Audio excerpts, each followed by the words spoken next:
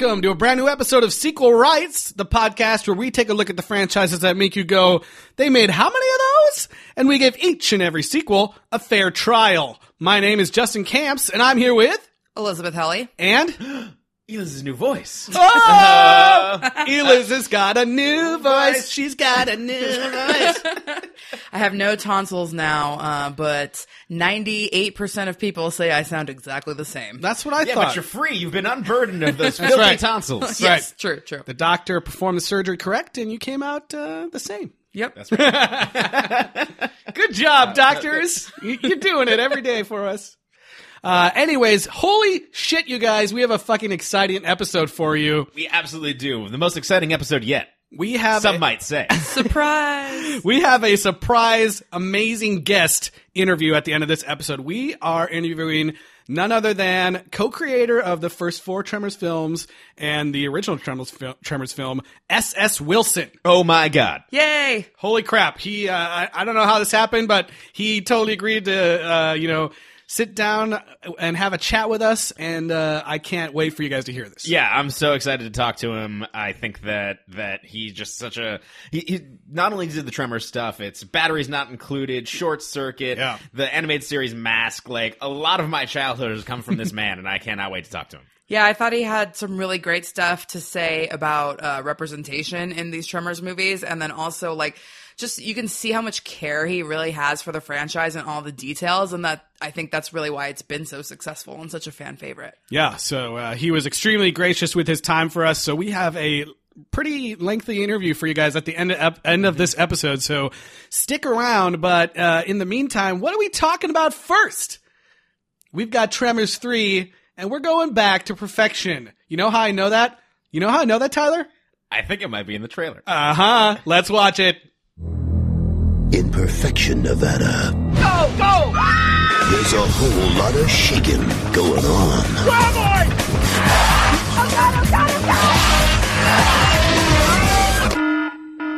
And we're back. To perfection. To pure perfection. Back to direct to video. That's right. Yes, It yes. is 2001. 2001. The year is 2001. Discmen are being worn on hips. Duct tape is being put on pants. That's right. And Melvin still exists. So this movie opens with a little bit of a prologue, and we see that Bert is in Argentina. He's been called in by ESPN 8 the Ocho. So we were, I mean, yeah, no, that was funny. We were in Mexico, last, film, and we were, obviously it's called Back to Perfection, but it was fun to see this start off in a new country as well. And, I like that it was like, a little cold open to the movie where it's like, reintroducing everyone to how much of a badass Bert is, Right. in case you forgot. How could you? I mean, yeah, he's the gun guy. He's the guy. He raised that whole family on Family Ties, and then he killed all those graboids. And now he gets to lead his own movie. That's right. Michael Gross in the driver's seat for this one. Yes. So we see him kind of take down an entire CGI herd of shriekers from the last movie and the Argentinian He gets in news an crew. AA gun, and A real AA gun Yeah. from a 50 caliber gun from World War II. That's a real one. Yes. and then myrtleates them. Yeah. There's a real working gun that they used. Right off the bat, though, you see, like, all right, we're going to get more of this not good CGI. Like, they looked like, did you ever see that little interstitial that used to show on Disney Channel all the time of where they told you how they made the avalanche in Mulan and they made all the soldiers come down? That's basically what this was. Like, a bunch of fake CGI repeated the same graboid over and over. Yeah, the CG is somehow worse, and I looked into a little bit, and they were not able to use even the same assets as Tremors 2. So they had to do. So what they did is they used laser scans of the prosthetics used in Tremors 2, which sounds cool and is in a viable VFX workflow today. However, not so much in 2001 when you don't have the budget, so everything ends up looking like poorly lit cardboard cutouts. Yeah. Okay, well, at least you can forgive, I guess, maybe because they were trying to say it was like the TV camera that was making it look that crappy. Right. But Also, this scene took place at night, so Yes. Yeah. it was not as bad as it could have been, or might be. But now that makes sense because that's why we don't actually see any shriekers for the rest of the movie. They're only talked about off screen. Right. Yeah. I love that Bert is just like, just hold on, you guys, don't worry, and they're running at him, and everyone else is like freaking out. But even me, I was like, that looks like a lot of shriekers. Like even with that one gun, is he going to be able to kill them all? I don't know. Justin, it's Bert. Of course, he'll be That's able to true. kill them I should all. have known. Yeah. I should have known. But that was great. He gets up out of the thing after they had run away, and he's like, "Any questions?" And then it's like Tremors 3. Back to perfection. And then we actually go back to perfection. Yeah, and I guess we're led to believe that Bert drives his giant truck all the way from Argentina. Yeah, Yeah. technically possible. He Maybe. comes home. I don't know. Do they explain why he's back? Like, No, it's like he's He's just always coming lived home. there. Yeah, they hired him to come out to Argentina. Now he's coming home. yeah, because he was dressed like he was like leading the army or something there. Right. And then I guess once he killed all the shriekers, he's like, "We're They kind done." of make it Yeah. sound like he's been gone for like at least a couple months with the Mexico trip and the Argentina trip, like Right. somehow combined. Because they keep saying, "Oh, you're back!" Like everyone's and talking and they're like, "Oh, you've dealt with him 3 times now." Yeah, Right. And I think he's bought that new truck as his reward for the Argentina trip. It's like this big fancy new truck. He reveals that he's fortified the boundaries of his land to be completely graboid proof, both from the sides and the bottom now. Right. Yeah. And we go back to Chang's Market, which is now run by Jodie Chang, his niece. Yeah, who is awesome in this movie. She is amazing. Can we just say that I was really I don't know, if you look up this movie anywhere, you can see like the DVD cover art, and it looks like someone used like random clip art to make a poster. Yep. And you're like, and so having seen that, not having seen the movie, I was like, oh my god, this is going to be so bad. But I found myself continually feeling like this is super charming and fun because like I was not expecting to have all these characters. Like almost everyone from the first movie, minus the 2 main leads, are back. It this. is.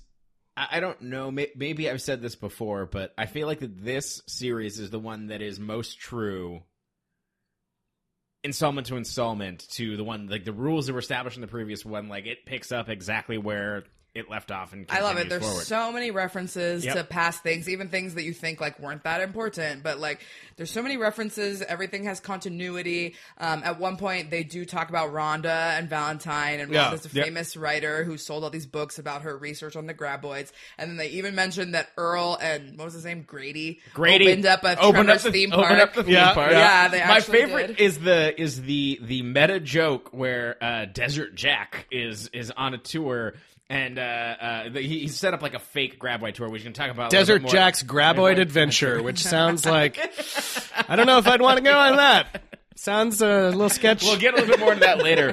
But there's like tourists wanting to take like the town has been set up with like fake graboid stuff, and somebody goes, "Hey, let me take a picture of me with the tremor." Yeah. I thought that was great. It was like a nice. It's called a graboid. Yeah, it was a nice meta joke about like Absolutely. the audience being like, "Aren't they fighting the Tremors in yeah, that movie?" yeah. But yeah, we talked a little bit about the market.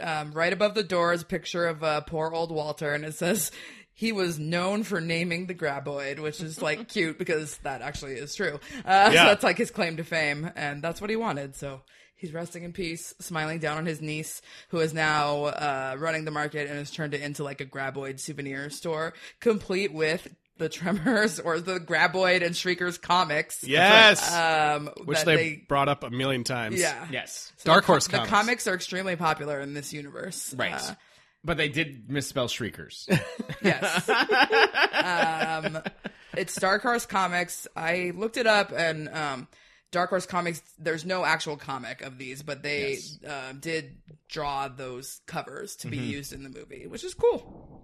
Yeah, there's a Graboids comic, a Shriekers comic, and then a Shriekers versus Graboids comic. Which really doesn't make sense kind of in the Right. canon of the film, but comic books can do whatever the fuck they want. It's right. great.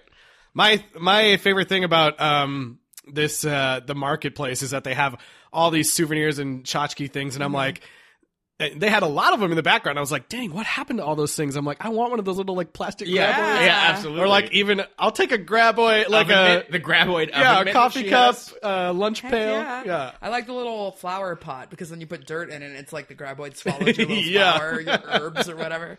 So cool. Yeah, and it's like, they made all that stuff. I was like, dang. So yeah, this is a movie that fully embraces its universe and fully embraces that it's a campy, silly, fun universe. Yeah.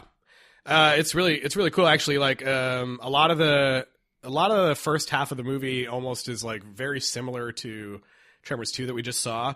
And also I would argue that like I think for the first half of the movie at least it's like mostly more about like catching up with what these people were doing and Absolutely. what's happened to them since the first movie than it is even about the graboids. They're kind of like we're Like, back. Bert's got it. Like, At the start of the movie, we're back to a situation where it's like there's only 3 graboids instead of there being like a million as there were in Mexico or whatever. Bert's still obsessed about him. Like at the moment we get back, there's no graboids in Perfection. Right. And everyone is being. They're very specific of, come on, Bert, it's been 11 years. Everyone in town tells him it's been 11 years. Yeah. Everyone in town being, we've got Miguel back from movie 1. Yes. We've got Mindy and Nancy. Nancy's the mother of Mindy. Bobby Briggs. Yeah. And Mindy. Sorry. Yep. Mindy, Ariana Richards back, even though Yes. this is after Jurassic This is Park. way right? after. Yeah. Yeah. 2001. Yeah. Yeah, which is interesting because there's a lot of parallels. But she's back, and they reveal that she had to drop out of college because she didn't have enough money to pay the tuition. So now she has to work at the Arby's in Bixby and chill at home. So I mean- she's kind of mad, not happy. Yeah, part of it's a little bit sad. You're like, none of these people got out of this town. That's right. Even the kids. Well, I guess Melvin got out, but then he's coming back to try and make money. Yeah, that's so, true. Yeah, it That's reveals that. Melvin still being a dick. Yeah, he's trying to buy everyone's land so he can build like a condominium. He's like building Track ranchettes. Yeah. It was funny because, we're reintroduced to all these characters and I'm like, awesome. And the movie keeps going. I'm like, sweet, Melvin didn't come back because I did not like him. And then I don't know, like 40 minutes into the movie, he appears out of nowhere and you're like, learn that he's the guy behind the real estate grab. But they kind of acknowledge how much of a piece of shit Oh, he yeah. is by making him like this bad villain. And he character. continues being like a douchebag in the entire movie. Yeah.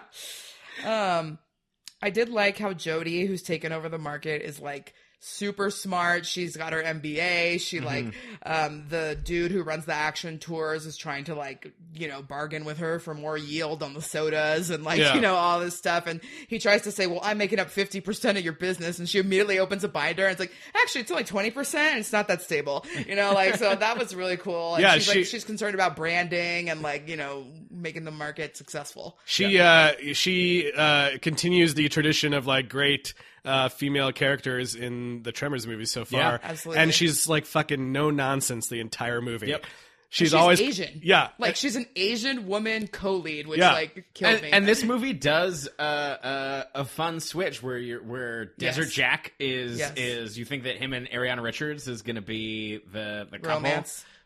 She's going out to his lame desert tour with his lame punk rock buddy. And she's Yeah. into him. She's and like, he's so super into him. mysterious. Yeah. And then through the course of this movie, just by Judy being Judy, right? Jody? Jody. Jody, yeah. just being badass and resourceful, they get a romance in a way that's kind of like the throwback to Val's romance It is, in the yeah. first movie. Yeah. Eliz mentioned it briefly, but that scene with Mindy and the punk rock guy where she's just talking how does a guy like that end up with a job like this? I mean, you're a piece of shit. I understand why you're fucking around with this shit, but him, look at how great he is. I love that scene. That was pretty fun. Yeah, so and they totally make you think that that's going to be the couple. So I really, really liked that. It took a while before I even realized, shoot, that's how this is going. Yeah. Awesome. Yeah, they just kept kind of getting when the shit hits the fan, they would always kind of get partnered off, and then you Yeah. slowly saw it build fairly organically. Yeah, I really I didn't feel. see it coming. It was She's cool. Yeah. she's making fun of him, poking fun of him, and Yeah. he's giving it back. It's fun. It's fun. Yeah. So basically, he's doing. Do you want to talk about the fake Tremor tour? Yeah, I mean, I actually love this idea because it's like kind of something we got excited about in Tremors 2, where it's like they're famous, like they were on Good Morning America, so like now Perfection is a tourist strapped. People want to go see where the Graboids were, although now all the Graboids are gone.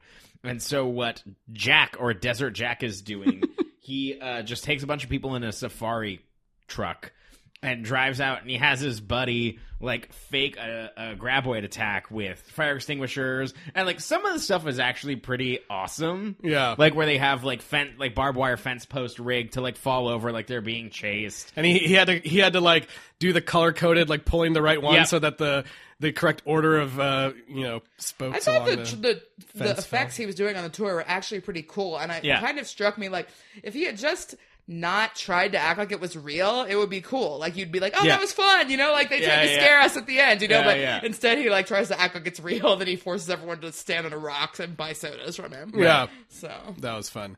And later Bert gets a good like Disney joke in. He says like he's like, you're gonna have to cut out doing your jungle boat tour or whatever. Yeah. Because like he probably couldn't say jungle cruise or whatever. yeah, I'm sure, yeah, or didn't want to. But that was fun, yeah. Your jungle boat adventure cruise Yeah. time. So that's kind of when we get the first Tremor as while he's sorry. Whoa. Graboid. We get the first Are you a Graboid tourist? while Jack is giving the tour, and it kills poor Buford. His name was Buford, wasn't it? Yeah, Yeah. just what you So expect. Buford's the guy that Justin was talking about earlier. I don't remember his name. Yeah, where she's like, yeah, like I understand why Airhead Richards is like, I understand why you're doing this, but like him, like Desert Jack's so handsome, and then Buford's like, I've had worse jobs. I used to, and then she's like, what? And then like it's actually like an embarrassing thing. Sad. Like he actually does a good job with the scene where he's like. Like, you think of, like, oh, well, he was complaining about some shit job. He's like, no, I was cleaning up roadkill for the county. And she's just like, oh, that's terrible. Yeah. Let's stop talking now. But don't feel bad for that guy. He's a creep. He sucked. That's true. He was like looking at her ass with binoculars earlier, which is like From, 3 feet away. Such a creep. It's like that you wouldn't even really be able to like you would just see the fabric like the denim. Wow, those are nice jeans. Good stitching. I like it. Tight creases. Yeah. So after we all find out there's another Graboid, we found out that Bert has really set up like this whole contingency plan for everybody. He gave everybody radios and like antennas, and nobody paid attention and nobody maintained the equipment while he was gone. Yep. Which is really, really funny. Like, Yeah. it's like, get that seismologist. Like, we can figure out everything is. And they're like, yeah, it's been on the fritz, man. Like, I don't know. I haven't had time to get around to it. That's totally what would happen Yeah. in that situation too. They'd keep it going for like maybe a year and then Right. be like, yeah, there's nothing happening. Yeah. And then Nancy doesn't believe that Bert can, she's like, hey, this time our phone's not cut off. We can totally just call for help this time. We don't have to do your whole militia act, Bert. And he's just like, I love this line. I wrote it down. He says, we can't wait for the authorities. We are the authorities. Like, cause she's like, I'm going to call the authorities to come help us. And he's like, no, we're the authorities. It's totally true. It turns out to be true. Yeah. And then the authorities do arrive, and I also liked this, even though it was kind of stupid, because the police all get out of their car, and Miguel's like, my cousin left last week. He went back to Mexico. And Jack's like, my business is legit. I have licenses. And then Bert's like, the Second Amendment. You can't take my guns. And then they're like, no, we're here because of the Graboids. And they're like, oh. That was a fun scene. Yeah. They all immediately jump to whatever. Yeah. Whatever thing that they're just like, oh. Yeah. Which is so true in those towns. Like, nobody's there because they're scot-free of they're squeaky clean. So yeah, it turns out that they're trying to say the Graboids are an endangered species. Graboids are an endangered species. Which I thought was kind of an interesting, turn for the story to take. Like, the whole time, last episode in episode 2, movie 2. We're talking about Attack how of the they did Clones. all these evolutions, and the movie goes a lot. I mean, the movie eventually gets to like an evolution in this one, but it goes a Yes. long time before it gets there. And so I was like, oh, they're going with this interesting like Government thing. government coming in trying to regulate the graboids. Like that's kind of cool. I don't know. So I kind of like that as a start to like kind of kick off the story. It's weird because I really did like the way this movie kind of moved through the plot, and because it kept surprising me, which is like, you know, I watch a lot of movies. It's not the easiest thing to do, but I was kind of Yeah. like, whoa, oh my gosh, like it went ways that I didn't expect that I also then thought were cool. Right. So And so, yeah, Bert gets roped into trying to capture one alive. Right. Is what they want to do. And we get all sorts of fun callbacks to the last I keep saying episode. The last movie. And by the way, you were right to steamroll that Attack of the Clones joke. Sorry. I was like, You're, just, you're absolutely correct. One of my favorite throwbacks is, and one of the reasons why I assume that they're endangered species, because we've established. I mean, one of the fun things about the first movie that we liked is that the graboids, we didn't know where they're from. They didn't feel the need to explain it. They still aren't really getting into it. They explain in the second one that they are from Earth and that they're just very, very old. And so that kind of opens up the door for the government protection of them. they're pre-Cambrian. Precambrian, and and if you noticed in the store, there was a Cambrian soda, basically. Ugh. I did like too. I forget if it was Mindy or Nancy or one of them, but when the government officials are like, "These are ancient life forms, you know, like they're endangered species. We need to keep them alive," and then one of them goes like, "Oh man, I always hoped they were aliens." It's like, I bet you anything that was like probably because that's what people said after the second movie. Yep. came out. Right. Absolutely. So we see Bert use the remote control cars again. Yep. He's got the chain behind the car as another thing from the last movie. What else? Well, Is and that he's it? roped in Action Jack as his sidekick. Desert Jack even says, "Oh, is somebody getting married?" And Bert's just like, "You need to shut the fuck up. Like, I know what I'm doing. This is serious business. I'm attaching cans to chains." Well, and Yeah. it's kind of funny because in this first little, you know, vignette of them going out and trying to get the first graboid here, you kind of think like, all right, you know, we had the two guys in the first one and the two guys in the second one, and this must be now the two guys that we get in the third one. And then after this first like scene, Jodie shows up at the end, and then she's with them the rest of the movie. Yeah. Yeah. It's just as big a part of it as both of them. So I thought that was great. Yeah. Uh-huh. And so this kind of early trying to hunt the graboid leads to where Melvin comes back, right? Uh-huh. And then it leads to one of the really fun scenes this, yeah. in this where so Melvin has shown up and all of a sudden Bert's like computer starts saying the graboid is like nearby. Right. And they're like, shut the fuck up, Melvin. It's a graboid. And he's like, what? A graboid? No fucking way. And he's like, shut the fuck up. And Melvin, shut your goddamn mouth.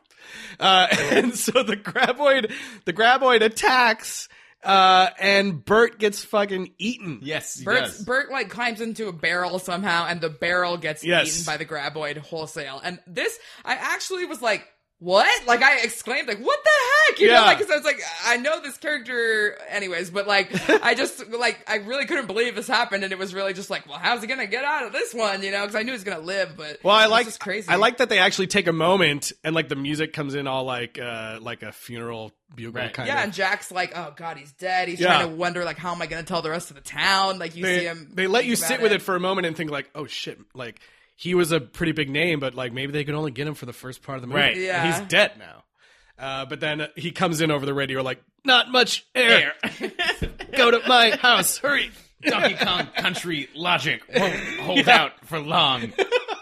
Barrel magic running low. I thought that was great. And so then we get a payoff for the fact that Bert had built an entire steel-plated concrete barrier underground around his house, and he has Jack lead the graboid all the way through there and have him like run into the wall, just like. And a callback to the first movie. Yeah, just like they in the killed first movie. Yeah, how they killed the first graboid. Yeah, and then even after that, then Jack has to like shovel all the dirt, and then Oh no, it's amazing. Yeah, they This was shovel great. him out, and then it's like the most Evil Dead throwback that they have in these movies. Yeah. It gets like the throwback of the gore of like just how viscous and gross the graboids are, because Dan pulls out, or Desert Jack pulls out he's got a chainsaw. A chainsaw. Which I was like, whoa, watch out for Bert in I there. know, I was worried he was going to cut him, but he makes it out. And then it's interesting, his reaction. Another thing I didn't expect. I thought he was going to be like, I have been in the belly of the beast and survived. You know, I thought he was going to be all serious, but he just looks at Jody and Jack and he's like, we will never speak of this. And just like walks away. Yeah, and then Jody has this awesome line where she's like, yeah, you guys definitely need supervision. She's like, you guys are fucking crazy. Dumb, yeah. Oh man, that was an awesome part. Yeah. So then we find out basically that the scientists and government people have effed up and gotten killed by the Shriekers. Yep. All off screen, Right. because you mentioned we don't have the rights to the But Shriekers. yeah, but this is actually a great scene too. They have, it's another callback to Tremors 2, where like the one scientist that was with the FBI guy or the Department of the Interior guy comes like walking out of the desert, like covered in fire extinguisher spray or whatever, and he's just like, he looks like visibly shaken, and he tells this like harrowing story. This is the closest the movie gets to horror. I think because like it's kind of left by the wayside. Some of the horror elements and the scary parts of 1 and 2 had less of them, and this is just a full blown like fun action movie. But this is the scene that kind of has a little bit of that horror DNA. And it's fun because it plays with like, as soon as you see him like that, you know, having seen the previous film, exactly what happened. Yes. And so you're like, oh fuck. It's like shit has gone down. There's Shriekers now. Like, why else is he covered in this stuff? And I just thought that was a really fun scene to see him like explain like, there were just so many of them, and like we came across the graboid, and Bert's like, it was empty, right? It was Yeah. And it was just cool to see that that kind of little bit horror in there. Absolutely. And and he's been impaled through the back, and then he dies. Yep. Yeah. Yep. It's interesting that you bring up the thing about it not being as scary, and to me, the reason it's not as scary is because these creatures are CGI and they're not scary. Right. It was scary in some later scenes where they do have a practical version that they're kind of like wrestling with and it's like up in their face. But the CG versions, to me, like just were not scary. And so the first movie it still has like the best creatures in my opinion. I mean, they're doing their best with the CG, but this movie relies further on CG than the previous films. And it's like, I don't know. It's okay for 2001, probably. Yeah, it's not great. Like some of the it just stuff doesn't hold up. Some of the stuff looks worse than Clash of the Titans, like the original one. Yeah, it's funny. I mean, I watched like a very brief special feature where one, you apart from the CG, you get a real sense that like everyone making this film like loves the franchise and they're like all big family and everything. But they talk a lot about the CG and how like much work they did, right? And like they do all this stuff about like, oh man, we made sure that the shadows show up, and when the thing, you know, the monster is like touch the ground, there's dirt that flies up. So they went for it. There's definitely just an age thing. It doesn't age as well. There's a lot of effect shots in this. Like basically. Well, we'll get to what they're called, but we're like tiptoeing around that. There is a third evolution that might have been prophesized in a previous episode of Sequel Rights, but you know, this is the same era as the Scorpion King, and if you remember when the full CG Rock came out, that it was hilariously bad. It's perennially on the worst CG ever. Yeah. Like that was super before cuts. we all had to respect The Rock. That's right. we still That's got true. to make fun of him back then, and now that's true. Now he's like possibly a world leader. So I think that it's this movie's ambitious in how many shots that it has, and at the time there just wasn't the technology wasn't there, and the movie suffers, but it doesn't break it. Yeah, I don't think so. It's fine. Yeah. So yeah, do you guys want to get to the third evolution, or is there something else before that? Well, we do get kind of an introduction that we are introduced to El Blanco, the last remaining graboid at this point, I think, because the other two have turned into Shriekers off screen. No, sorry, two one of were them killed, one is Shriekers, and one is now El Blanco. And so Miguel, who actually, like, yes, he's played by an Italian guy doing a really ridiculous Mexican accent. Bringing all the stereotypes. Yeah, but I actually really did like this character in this movie because he was very smart. Yeah. And he really helped Bert a lot up until this point, and he like MacGyver's a fishing pole thing so they can get the radio and all this cool stuff. And then they see this graboid that's like weirdly white, like, and he's like, oh, you know, I once had a goat that was like albino, and so this must be like that. And the thing about that albino goat is that it was sterile. It could not have any babies. And so they're all like, oh, that's why he hasn't turned into Shriekers yet. So they just kind of like set that up and then leave it there. Yeah. And then... And the whole movie, they have this fun kind of like Moby Dick thing going on with Yeah. El Blanco. Blanco and Bert, where it's like always knows where he is and you don't Yeah. know why. And Bert even says, like, call me Ishmael. I know that was a little I ridiculous. do like that we're setting up basically in this universe, if you name whatever it is, you get that credit and that's the name of it forever. So it's like, you know, Chang set up Graboids and I think Earl or one of them set up the Shriekers. And this one, like Miguel sets up El Blanco and it is El Blanco forever. Yep. Miguel gets and if we're doing throwbacks to other selves in the series, when he dies, it immediately the score goes to mariachi music.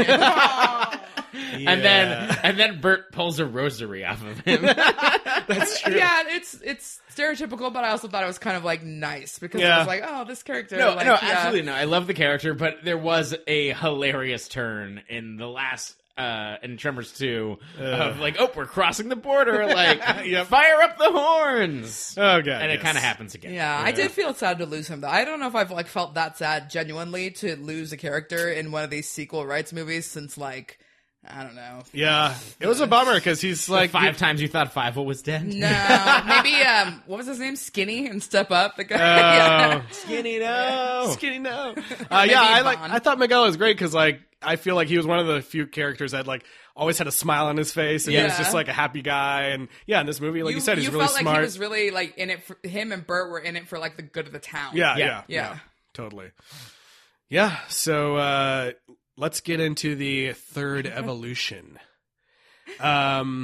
So do you remember how exactly they discover this? It just kind of happens, right? They find an egg.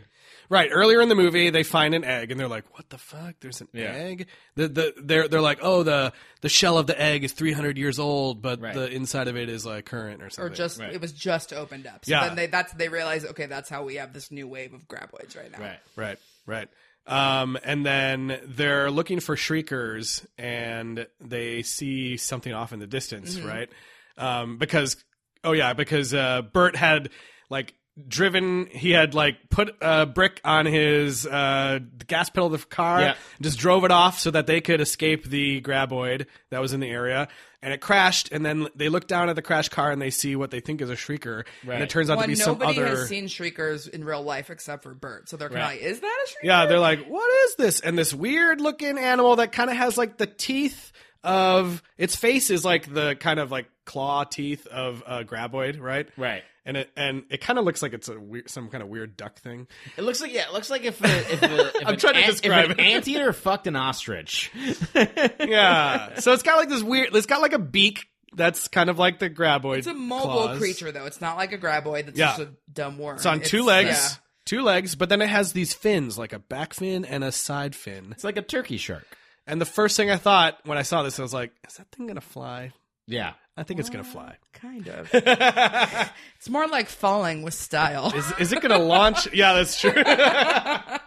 So they're looking at this thing. They're like, "What the fuck is that? Oh god, it's something different." Oh, and then all of a sudden, it starts making this weird noise that I did not appreciate. I don't know. I don't even know if I can recreate it, but it sounds gross. Like, right? Yeah. It kind of sounded like methane farts. no, the noise it makes. So it does this noise when it's like rearing up to do its like launching thing, but it sounded like a gross, like it was jerking off or something. Yeah. Let's cut to the chase. What it does. Just like that. Well, if you want to fly, you got to believe. So yeah, Eliz, explain what it does. Yeah, we're gonna cut right to it. What it does is it farts out a flammable liquid, and then it lights its own farts on fire to fly into the air. And then glides. And then it can glide with its little, like, wings. You could also say that it blasts itself into the air. Maybe out of its ass. Indeed, the nomenclature that they have are ass blasters. Yeah. Yep. And Jody's like, we got to name these things, just like Walter Chang was. It's a familial instinct. Yes. Fun fact: the Amalgamated Dynamics guys based that design on an actual beetle that does that exact same thing. Cool. That combines fluids in its body That makes it less stupid. Wait, that actually creates fire?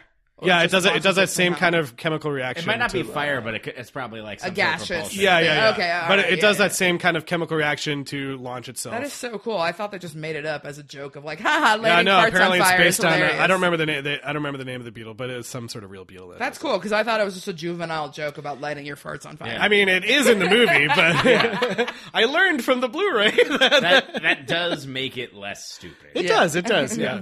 Because they spend the whole movie just being like, "Duh, ass blasters, fart jokes." So yeah, through a chain of events, we start to like form the new rules around the ass blasters, and we find out the Shriekers just kind of transform into the ass blasters at some point, and they have like the little radar thing on their head, just like the Shriekers did. So they have the heat vision. infrared, yeah, and they have the flying, but they cannot hear, just like the graboids. So you gain a few things, you lose a few things. Which leads to the most hilarious distraction. If you thought Bert sending his shirt out on a clothing line was a dumb way to distract the Shriekers, you have not seen Ariana Richards throw a full Christmas ham that's already decorated for some reason, that's just sitting out into a microwave for literally 2 seconds. 3 seconds. Yeah, and then it's like, ding. and then throw it as a heat detractor from this ass blaster. It's like, oh, well, this hot ham is obviously going to be a distraction. And it's like, you need to microwave a ham for... Ham bomb. I just thought it was so funny the way that they used her in this scene, because it's like, at this point, this girl is worldwide famous for being scared, right? Like, Yeah. it just, I mean, she screams a few times, but it's not suspenseful. Right. And also the whole scene, again, takes place with food, and it's in a kitchen, and Yeah. she's going to use the food to distract the monster. But it's just so not like Jurassic Park that it's hilarious. Yeah, and we get to watch the CG ass blaster eat a ham and then also eat a sausage. Yeah. Like it eats like 3 different things. Which the effects budget could have been used elsewhere. Yeah. Did not need to see it eat the ham. I wouldn't have bought it, but it actually would have been better if I didn't see it actually go for But it. we learned from this that unlike the Shriekers, when the Shriekers eat food, they multiply. When the ass blasters eat food, they get all lethargic and like, bruh. This has not. I'm they reveal full. this in the best possible way. Like, we don't find out about it right away until Yeah. later. So Bert and Jack and Jody all come back to his compound at some point, and they're running away from the ass blasters. And yeah, they all end up in his underground lair once again, Yeah. and the ass blaster's chasing them, and they're like, all right, they end up going in. So obviously, because Bert has covered, and I thought this as soon as he said, I've covered the sides and the bottom of my compound, like, so that no graboids can What get in. about the top? And, Bert? yeah, What in my about mind, the I was top? like, oh, this is the movie where we're gonna get flying, something. Which, by the way, like, his first thing was a bomb shelter. Like, it would be fine. Yeah. It would be fine. Yeah, that's true. So, they're down there, and then within the bomb shelter, he has yet another panic room, which is where all the food is hidden. And then within that, there's a secret tunnel that you can slide out of. Which, on the IMDb... It's like the asshole of the... Yes. Slide out this poop chute. So in the second holdout room, one thing is universally clear if you look at the reviews on IMDb or on Amazon. People and Tremors fans are upset that they're like, this is bullshit. Bert would have had more guns in his second I holdout did room. think about that. Yeah, why does All it? the guns were in the first room, but the second room was food. They're like, only. come on, Bert doesn't even have a holdout piece? Like, I refuse to believe it. Like, there are so many reviews that complain about that fact. Yeah, that it is I mean so that did fucking cross my funny. mind. I was like, why is it only food? He says they can survive for 7 years in there, So, yeah, give or take. give or take. So they can feel that the ass blaster is just pouring fire onto the door and that it's going to melt. Which I thought was gross. It They never is- show that, but I was thinking about it like, ugh. It is gross. And again, he built that to withstand a nuclear blast. Yeah. Yeah. But what about an ass blast? No No one expects the ass blast. I stand corrected. You're right. Nobody does. I mean, the They pure heat of notice it. before they slide down. Too bad he didn't have a ham. That's true. Before they slide down the escape chute, Bert is once again bragging and talking about how great MREs are, the meal ready to eat. Which is actually hilarious. That like it is This a keeps callback coming up. to like Yeah. we were talking about in the last episode of just like how much we loved him just reading the ingredients of the MREs. Yep. And then right before they go down the chute, they're like, wait, Bert, what's going to happen when the Shrieker finally breaks in here and eats all of your MREs and all this food? And he's like, crap, like he's like, all right, just go and I'll take care of it. And so they go. He doesn't know yet that they become. I believe he says ass blast blitzkrieg. Yeah. So he pours like 5 gallons of gasoline all over the food and then throws, lights it and then Puts it right- slides he out. puts it right by the the door. tank of gasoline by the door, Yeah. so when it burns through, it'll Got ignite. it. Yeah. And so then he goes out and escapes, and you hear the food storage blow up and obviously kill the Shrieker. And then he's like, and it's about to reach my ammunition in 3, 2, 1. And then a giant explosion. The The biggest entire explosion. compound is toast. And again, we go back to Tremors' long-standing tradition of showing an explosion of no building and then just cutting to inserts of random debris. Yeah. falling Well, this one was separate from the explosion. This one was pretty egregious. I think it's like Stock footage it's like of an window explosion. blinds and like a random shed that you never saw, and then a boat out of nowhere. Like, And the boat doesn't like blow up or crash; it rolls down the hill slightly. why would the window blinds make it all the way over? It's really bad. It's really, really bad. I don't They're know. lying there on the grass with all the debris around them, and Bert's like, oh God, he's like mourning all of his guns. And then Nancy and Mindy call him on the radio, and they're like, Bert, guess what? The Shriekers, when they eat food, they don't multiply. They just go into a food coma. And he's like, well, like he basically has a mental He's like, "My breakdown. precious babies." Yeah, like he has a mental breakdown, and Jody's just like, Bert's not available right now, but thank you for the update. Like, He made so many memories with Reba. That's what he's sad about. that's true. That's true. Yeah. Was this? Is it after this or before this where they had actually killed one and kind of do a little bit more of explaining about like what the whole evolution is? I believe they had killed one before.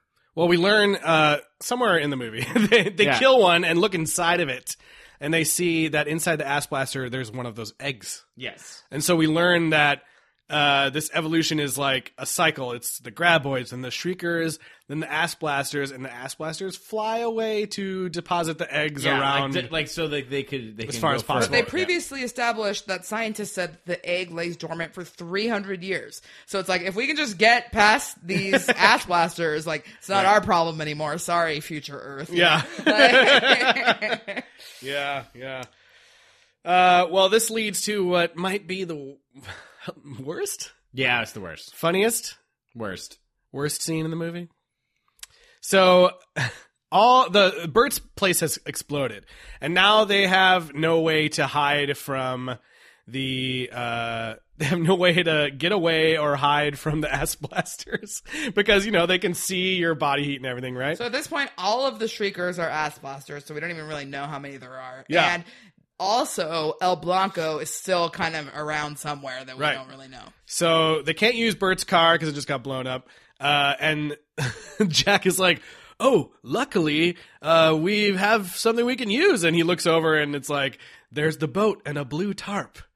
And so they decide to hop in the boat, put the tarp over themselves, and then push the boat down a hill, right?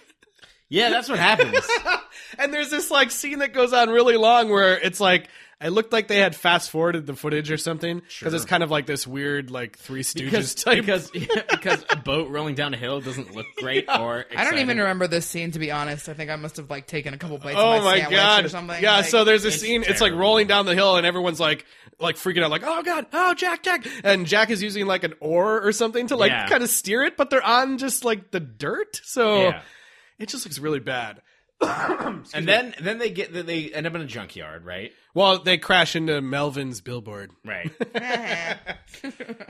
And then we get to so they're kind of hiding around trying to find something that they can do to kill the ass blasters. Yeah, because like you said, they get to that junkyard and before this, they've killed them with guns. They don't like Bert's guns get blown up, so they know they can kill them.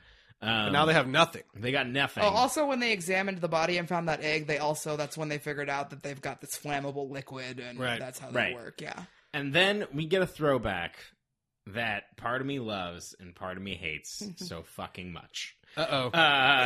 Where so they're hiding around this junkyard trying to find something that they can use to kill these ass blasters, and so Desert Jack decides, well, I think there's one around this corner. Let me just see. And if everyone remembers in 2, that cool knife reflection trip that Bert does, be like, oh, like were these shriekers right here?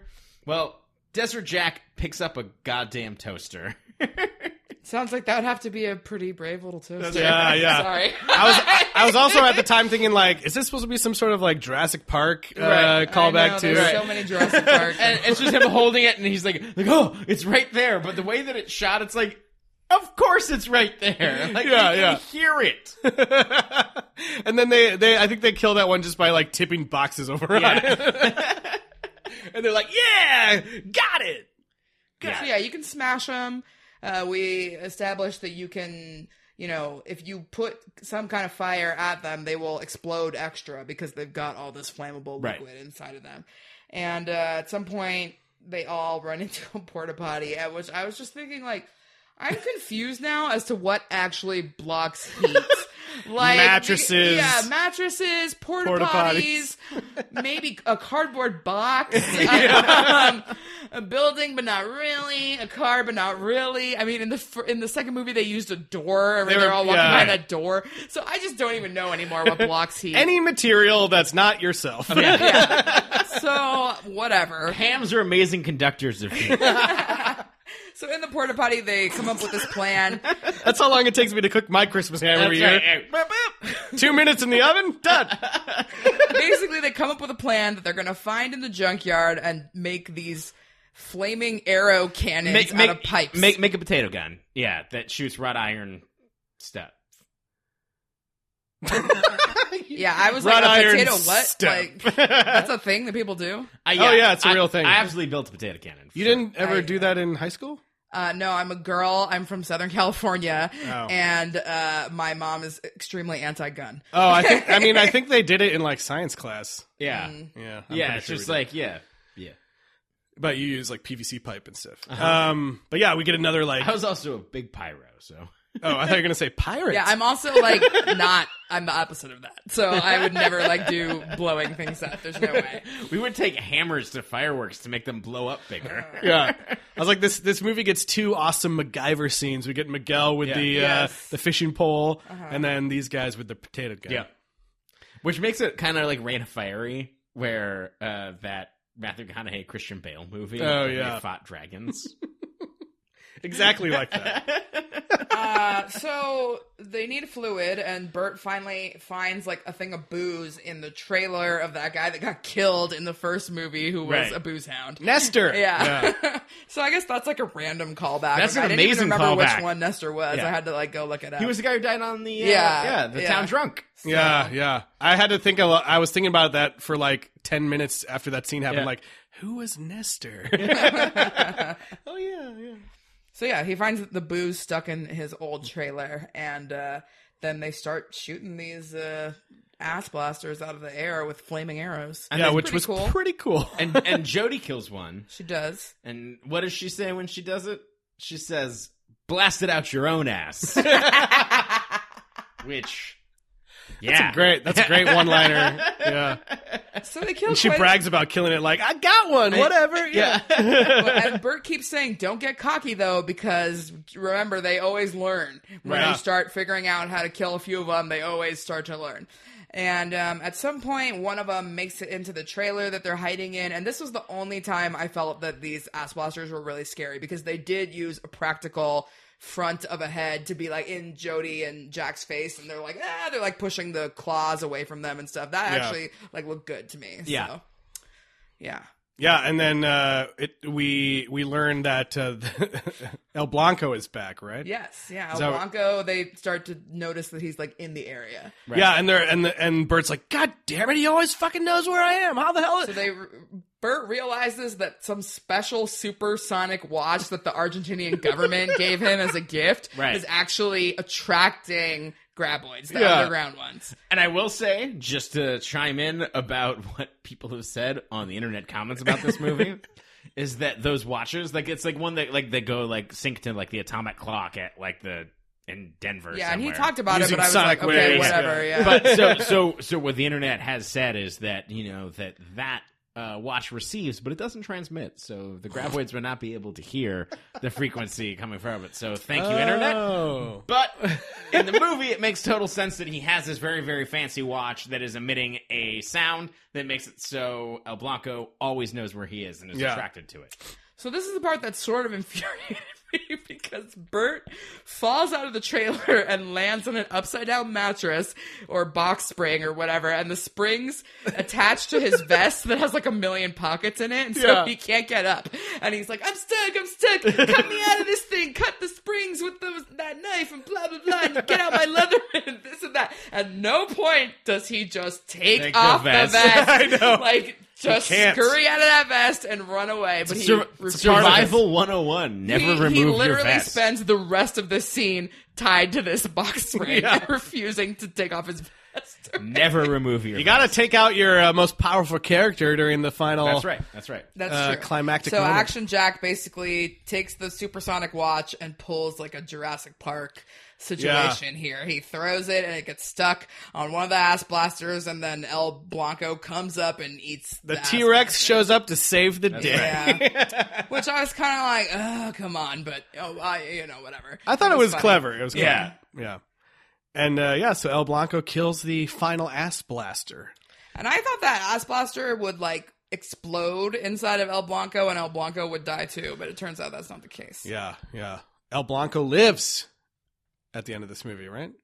Yeah. So then we basically go to the end of we get our little epilogue, and we find out that Nancy and whatever Jurassic Park girl have duct taped like that other ass blaster and keeping it like as a pet that people can look at, but they end up selling it to the highest bidder so that she can go to college, which was Siegfried and Roy. Yeah. She's like, the buyers from Vegas came in with a higher offer. Should we do it? And they're like, yeah. And then she's like, Siegfried, Roy? It's yours. Ass blaster is yours. Yeah. Which I thought was so kind of ridiculous. It's insane. I didn't think that it was funny enough when she was like, the buyer's from Vegas, and you're just like, oh, I wonder who that is. And then it was just over the top that she's like, Siegfried, Roy? And then basically, I have the name of your demise right here. They don't really explain how they do this, but they create some kind of enclosure where they're going to keep El Blanco there, because as long as he's there, Melvin cannot develop any properties. And they all fuck you, Melvin. Screw Melvin over. It's funny because Bert specifically says, like, everyone in this town hates you enough that we will keep like this deadly monster in our town just so that you can't make a buck. Yeah. And then he strands him on a rock to die. And also at this point, it's like, Bert can't rebuild his compound here, right? Because I think he could probably rebuild on his own property. Yeah, that's true. Okay. Yeah, you just can't develop new things. That's how it kind of usually works with ADA stuff, I know, but I don't know. And I think this movie has my favorite like ending of all the films so far, because Melvin comes back out and meets Bert out in the desert. And he's like, what the heck, Bert? Like, you're never going to take my offer? And he's like, well, now nobody can take your offer. And explains that. And then, like I said, strands him on a rock. And the movie fades to black and goes into the credits with Melvin yelling like, "God damn it, Bert! I hate you so much, Bert! You suck! Fuck you, Bert!" And then like the credits start rolling, and he's still going like, "Screw off, Bert! I can't believe you fucking made me like this! Town. God damn perfection! Fuck you!" It's like, you right-wing piece of And shit. his, Like, him yelling like goes like over the credits for like 20 seconds it's awesome. before it fades out. I thought that was to great. mention too, we don't get a big kiss in this one, but Jody and Jack, it's implied that they kind of get together. That's right. And Mindy's looking at them, and she's like, "Ugh, older women." It's like, no, just age appropriate women. They're the same age, and you're 19. So shut up. Yeah. What did you? I know we didn't talk about him too much, but what did you guys think of Jack kind of coming in as the little bit of the sidekick character? I liked him better Kevin than Bacon? Grady. I started out hating him more than Grady, and then came to like him I think he more. was way better than Grady. Yeah, Uh-huh. he had more personality and it wasn't. He did. Yeah, Grady was almost more like a Melvin character. Yeah. He had an arc like where like Yeah. he sucked and then he sucked. Less. Then he sucked less. Well, and you kind of need like a doofy guy and a handsome guy, which was the Yeah. original formula. But I think, then Fred Ward was still like pretty handsome, so they're like, all right, we'll get somebody really doofy. Yeah. And now you got Bert, who's obviously much older than anybody, and also really, doofy. And so they're like, let's get another handsome guy in I think he here. just had way more like charisma than Yeah. the Grady character, who seemed more of like the doof, like you said, Yeah. and just like more of a whiny Well, guy in it's general. it's almost like they knew about that because like Buford was kind of the Grady character and they just killed him. yeah, that's true. And that's then, true. like, it's interesting how, like, right now at this point, there's 3 movies, right? You had one that was really like your Kevin Bacon arc, and then you really had your Fred Ward arc, and Yeah. this one's like Bert's arc. arc. So, and the other 2, Jody and Jack are co-leads or whatever, but like, they're second to Bert. yeah. So all Jody. oh, Jody movie. Next movie. I wish in my That would- wildest that would dreams be that great. would be Yeah. the case. So I think it's time to find out how many 2-second hams would you guys give out of 10 for this movie? Tyler? I'm gonna give it 6 2-second hams. But it does have pineapple on top. Pineapple. Okay, yeah, that's true. The one in the movie did. It did. For some reason. That's how they come. Elis, what about you? I'm also going to say 6 hams. Whoa! Are we going to go 666 on this? Don't. Sign of the beast. Then we'll have to Sign stop of the and do asshole. the I'm going math. to give it a 6 as well! Omen series. Yeah, so I think I gave both of the last ones 7s, and like I said early on in this episode, I think that I was really surprised. I was really surprised by how much I enjoyed this movie. Like, I was ready for it to be like a steep decline, and just the fact that they brought all these characters back and like. This is another straight to DVD thing. Like, they didn't have to go to those lengths to keep the continuity, bring back all these familiar faces that we, arguably missed from the last movie. Yeah. A little bit. As much as there's budgetary things that make this movie feel like it's not up to the same quality as other ones, there is definite care for these characters and for the locations and the creatures and the CG. We talked about it being not great, but it was them really going for it with the technology that they had, and they didn't know at that point in time when you're doing that and making a film, you're rolling the dice in 2001 in terms of what it's going to look like. And they probably thought it looked great, which then it probably did. Yeah. So, Yeah. I mean, it looks better than Jar Jar Binks or whatever in the original. Yeah. Unspecialized. Tyler, were you upset with the evolution this time as you were last time? No, I mean, once you already break those rules, then no. I mean, I just really loved. I mean, I was thinking about this a little bit more. Like, we got into that whole thing. I was like, well, they probably ran out of things to do, and it's like, well, you don't run out of things to do with the Dracula. Yeah. Like, I wanted to see more of those original. I don't know. I still really love the idea of setting up that myth. At the same time, it is fun to see them evolve. It is fun to see that they always learn. And one of what they decided is a more important tenet than being quiet and staying off the ground and going on the rocks is that they will always learn. They will always be smarter in a way that makes them scarier than most of the monsters that are out there. Yeah, and this one too, like apart from just being another evolution, they did a really good job to help fill out the mythology using this new evolution. Like they made it be like it's a circle of life type of situation. Yeah, so it's technically like closing the loop on the life cycle. So Exactly. Even though we've established that they evolve and that they get smarter, we haven't seen them evolve any physical traits. And we assume that they probably won't because within our lifetime, because these eggs, gestate for 300 years. Right. So we're not going to see them be like, oh, now all of a sudden we've got, now we avoid all humans with mustaches. Yeah, something like that. So we have anti-mustache sense. I did have a child star check-in, actually. What? On Tourist Boy #1 and Tourist Boy Oh, #2. yes. I forgot about the tourists. From Action Jack's tours. So one of them is Desert Jack. Jason Hopkins. He went on to be in Veronica Mars and Van Wilder. And while he was in Tremors, he was also a Starbucks manager, and then he became a Trader Joe's regional manager, and then he opened 15 Pinkberries in the Massachusetts and Connecticut area, and now he is an area manager of a chain on the East Coast called Sweet Green, which is kind of like an upscale, fast casual. Is it like salad Tender place. Greens? I think so. Yeah, I don't know. I'm not familiar with it, but I looked at their website. Freaking ripoff. Yeah. So he's very successful. Like 15 Pinkberries. That sounds like a lot. Yeah. Those are so hard to manage. We only have 3 pink berries between us. So Yeah. Hey, refill the thing. yeah. And then Tourist Boy #2 Lock the door. is Matthew Seth Wilson, who was in this and is in a future Tremors movie, and I'm assuming is related to S.S. Wilson. And I could not find anything else about him, so maybe someday we'll get to ask him what's he up to. Very cool. Well, that was, I think that's going to bring us to the end of Tremors 3, Back to Perfection. Indeed. Next week, we have a very exciting episode for you guys. A couple things. First of all, the next movie we're talking about is called Tremors 4. Tremors 4, The Legend Begins. Ooh. So what do you guys think that means? Sounds like a prequel to me. Prequel, huh? Okay. What about, yeah. what if we get a new hero? We Their legend is beginning. could have that. I'm going to make something up and say that it's actually a movie completely told from the Graboid perspective, and It's the Benji Graboid movie? yeah, and we find out why they think they have to eat humans that make sense. Oh my god. That's the real legend. That would be amazing. Stop making all that noise. You're going to bring the goblins down. Elis, where can people, give us some love? Yeah, so you can find all of our past episodes at sequelrights.com.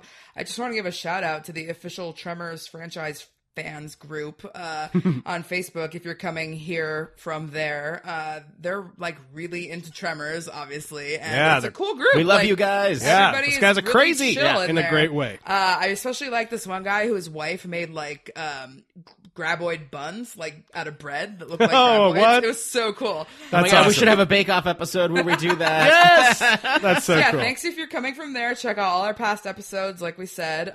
We're on Facebook at Sequel Rights, Twitter, and Instagram at Sequel Rights. And you can always email us about anything at sequelrights@gmail.com. And rate and review us on Apple Podcasts. We appreciate it. And stay tuned for our interview with S.S. Wilson. Thanks. See you guys next week.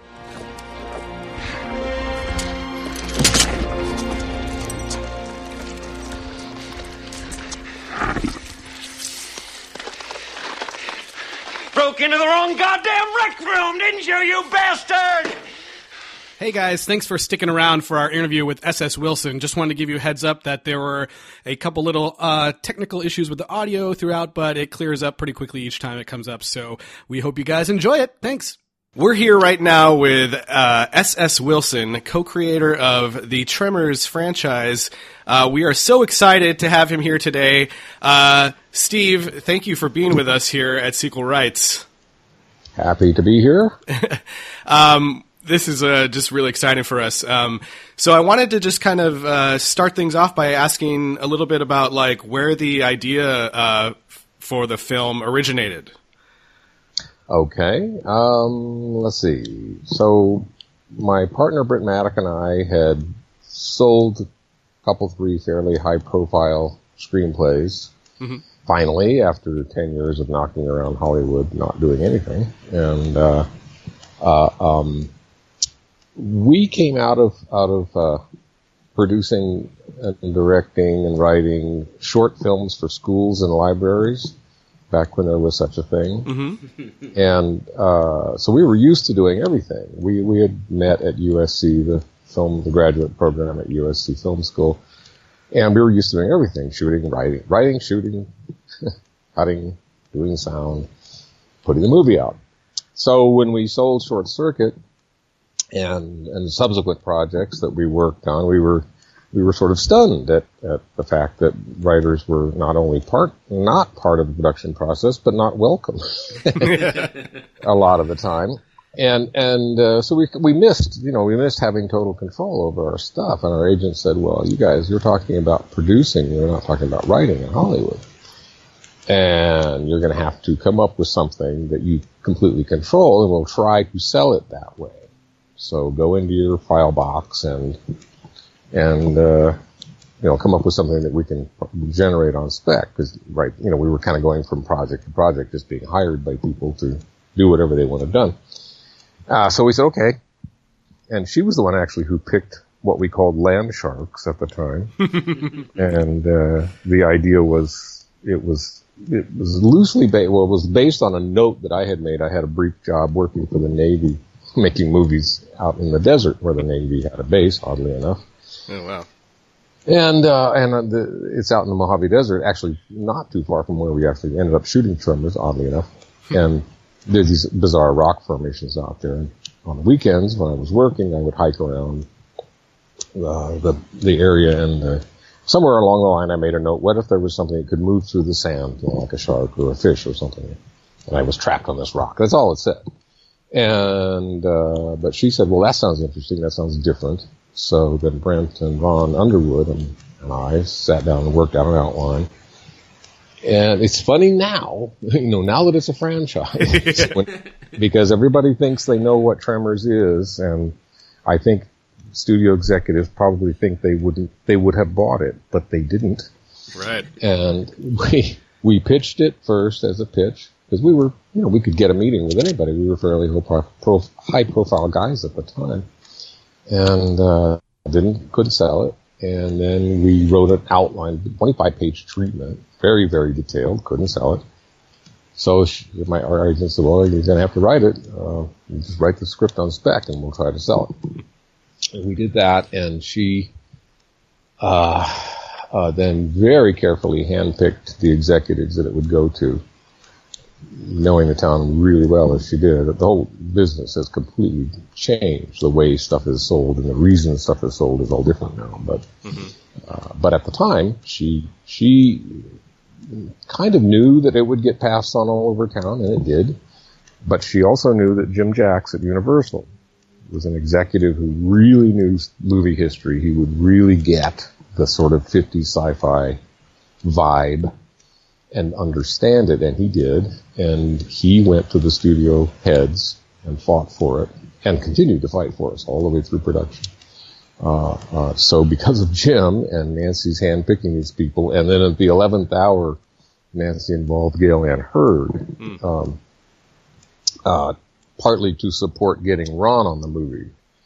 Because Ron Underwood, we were determined that our friend Ron would direct. He was the one who originally hired us back in the day in the educational world, and so giving you probably more detail than you really want to. But anyway, those were all the steps. Those were all the steps that were required, and then it finally sold, and finally got a green light for a low budget movie, and then the last piece that was needed was that Ron had to convince Kevin Bacon. If we got Kevin Bacon, we had no movie. And if we did get Kevin Bacon, we did have a movie. And thankfully, Ron went to lunch with Kevin, and Kevin said yes. Yes. And we are thankful for all of that as well. Yeah. So after all that hard work, bringing that first movie together, were you guys surprised at the reaction to it? Once it was released, and like the reaction to it on home video and everything after the fact? Well, it was a very slow motion surprise. Yeah, well, yeah. the movie, it did okay, but it was not the hit the studio was expecting, and it's the only time in my entire career that a studio executive called me, and the head of Universal called me personally and said, we blew it. We blew the campaign. I'm so upset. But the reality was, nobody still knew what Tremors was. We didn't know that we had done this sort of genre twisting thing. We just did what we liked to do, and we had certain rules going in that made it what it was. And there were certain 50s tropes that we refused to do. For example, we said there will not be, the star will not be the head of the National Guard or the local sheriff or any of those things. It will be these two handymen who don't even want the job. And those were all strange ideas, and they were comedic ideas. And so the studio marketing department didn't know how to sell the movie. And it's not like we knew. It's not like we were telling them, oh, you're making a mistake, other than with the poster, which we thought was terrible. But even there, they actually did what we asked. We begged them, don't show the graboids in the trailers. Don't show, the movie is structured so that the graboids are a surprise. You've got to understand this. The audience will be surprised the first time they see it. Okay, well, we'll just show the tentacle and put teeth in it. Oh my God. So, the monster guys, the Tom Woodruff and Alec Gillis, equally horrified at the poster. Because it was so Jaws, too. The poster was Jaws. And Yep. Really? Yep. Jaws in the dirt? Really?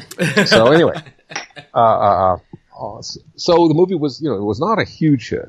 And Kevin was disappointed. That's why he didn't want to come back to Tremors 2.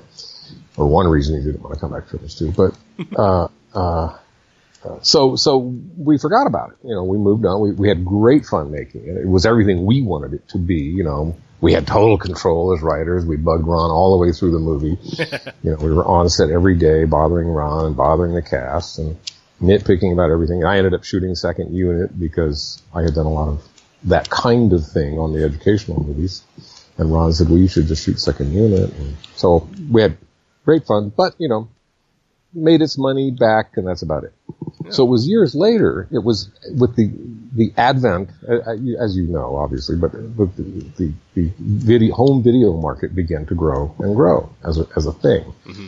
And so one day we get this call from the home video division of Universal, which we did not know existed. And they said, hey, we would really like a Tremors 2 for the home video division.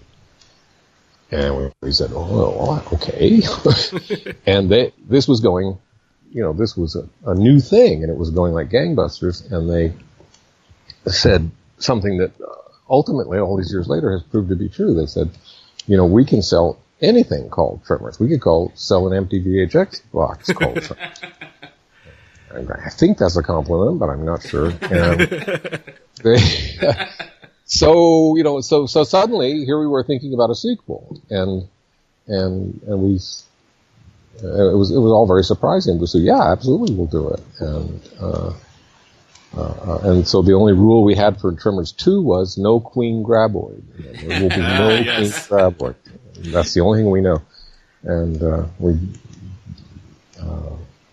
and beyond that, what was funny about the division, because they just wanted a box called Tremors 2, we had total control again. We said, there'll be no Queen Graboid. We don't care. Well, Steve will direct it. We don't care. Yeah, what was it like to step into the director's chair for the second film? Well, directing is a blast. It is something I never thought I wanted to do. I'm a reclusive person. I was an animator for years in the educational market, working in my garage doing stop motion animation. And I was a writer, another solitary profession. And when Ron asked me to shoot second unit on Tremors 1, I was horrified, because I ended up with this crew of like 100 people, and I was like, oh my God, I can't do this. But then I realized I could do it, and I got the bug, and I got to, yeah. It's like being a king, If you know what you're doing, and if you treat people well, if you are open to ideas, you can be a jerk and be a director, and a lot of people are, but you don't get the best work out of people if you do that. And so you end up getting credit for all these incredibly talented people. That's what happens. If you just stand back and say, hey, I want the explosion over here and not over there, or I want the explosion bigger, that's my job on Tremors 2. Bigger explosions. That's why the Shrieker blows up the way it does when Bert shoots it. That is a great shot. It's like a Well, fountain. It's interesting. We tested that over and over. The effects guys would come to me between takes. We're shooting somewhere else, and they say, okay, we have a test Shrieker rigged to blow with a squib. And I go over and pop, and I go, guys, it's a 50 caliber. No. And come back the next day, here it is, bang, guys, it's a 50 caliber. So I actually didn't know when we actually shot it. I actually didn't know what it was going to do. Oh my God. So it was funny even to me. That's amazing. I was just curious, in the writing process for Tremors 2, you guys are scaling up. Like, that totally makes sense with you guys having total control, and just the genesis of the project in general is just you guys wanting to have the creative freedom, and I think that comes across in all of these movies and why they're so endearing. And I was just curious, for 2, you had some CG shots, 1 or 2 in Tremors 1, and there's a lot more in 2, and I'm just curious, with your background as an animator and in the writer's room, when you have a scene of, X many Shriekers come over the hill, is it your background in animation that made you confident that you could do that? Because it's a really swings for the fences for the sequel, and I think it succeeds. Yeah, it was certainly sort of it was just becoming a thing, and it was just becoming doable, given that people were willing to cut their rates for us on our low budget movie. It's funny when you say there's CG in Tremors 1, there are map paintings and there are miniatures. There isn't actually any computer imagery. It's that old, but we had hopes, but again, we would go to our people and say, look, what can we do? Here's how much money we have, and what can we do? And I'm blanking on the animator. The brilliant animator who did our Shriekers, he had done a test for us, which helped us actually realize that we could do it.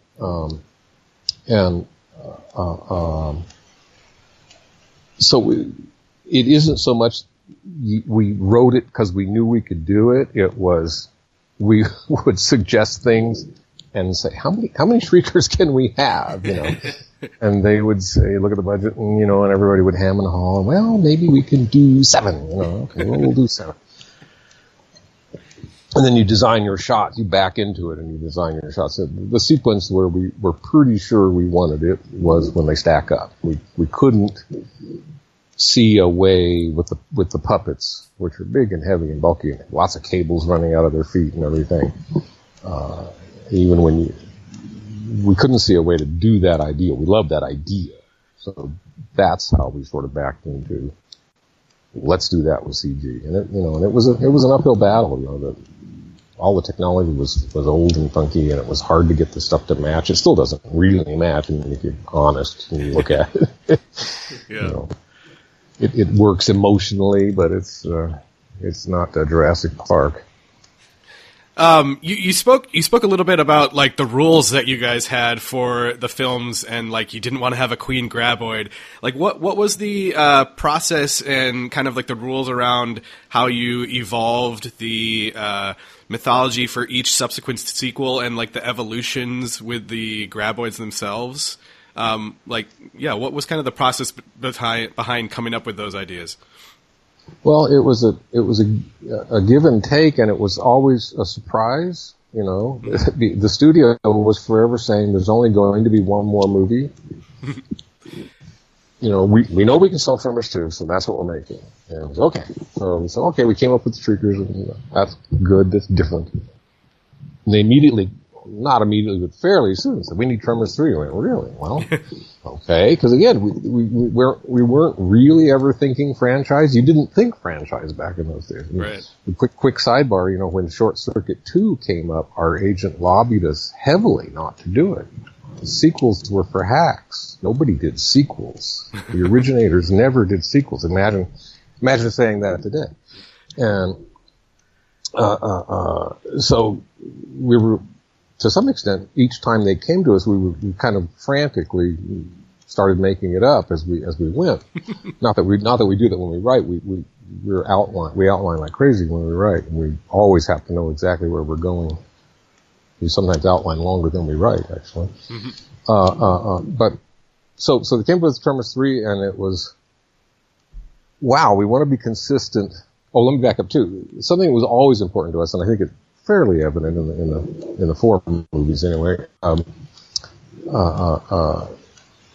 very important to us to be true to the fans of these kinds of movies. Now they rule the marketplace, but when we were doing these movies, it was still the niche market of kind of comic book nerdy people, and I am deeply one of those, and I knew what we like. I knew that we like consistent rules, and we love, homage and little ideas that are consistent throughout the project. And then Brent and I, as writers, we had figured out what our tone was by then. We figured out we knew what Tremors was then, and we knew we had this blend of comedy and horror. And it's not an easy blend to get right. And a lot of times we would write stuff into the scripts that were too funny. Even Tremors 1. There was a previous draft of Tremors 1 that was too funny. Had jokes that were at the expense of the monsters, or jokes that were, it's not a line that somebody would really say in a situation. We tried to always have people say what they would really say, but it's also funny. So anyway, so then we backed into, well, gee, we need another thing to happen now. It's not going to be a Queen Shrieker. So what is it going to be?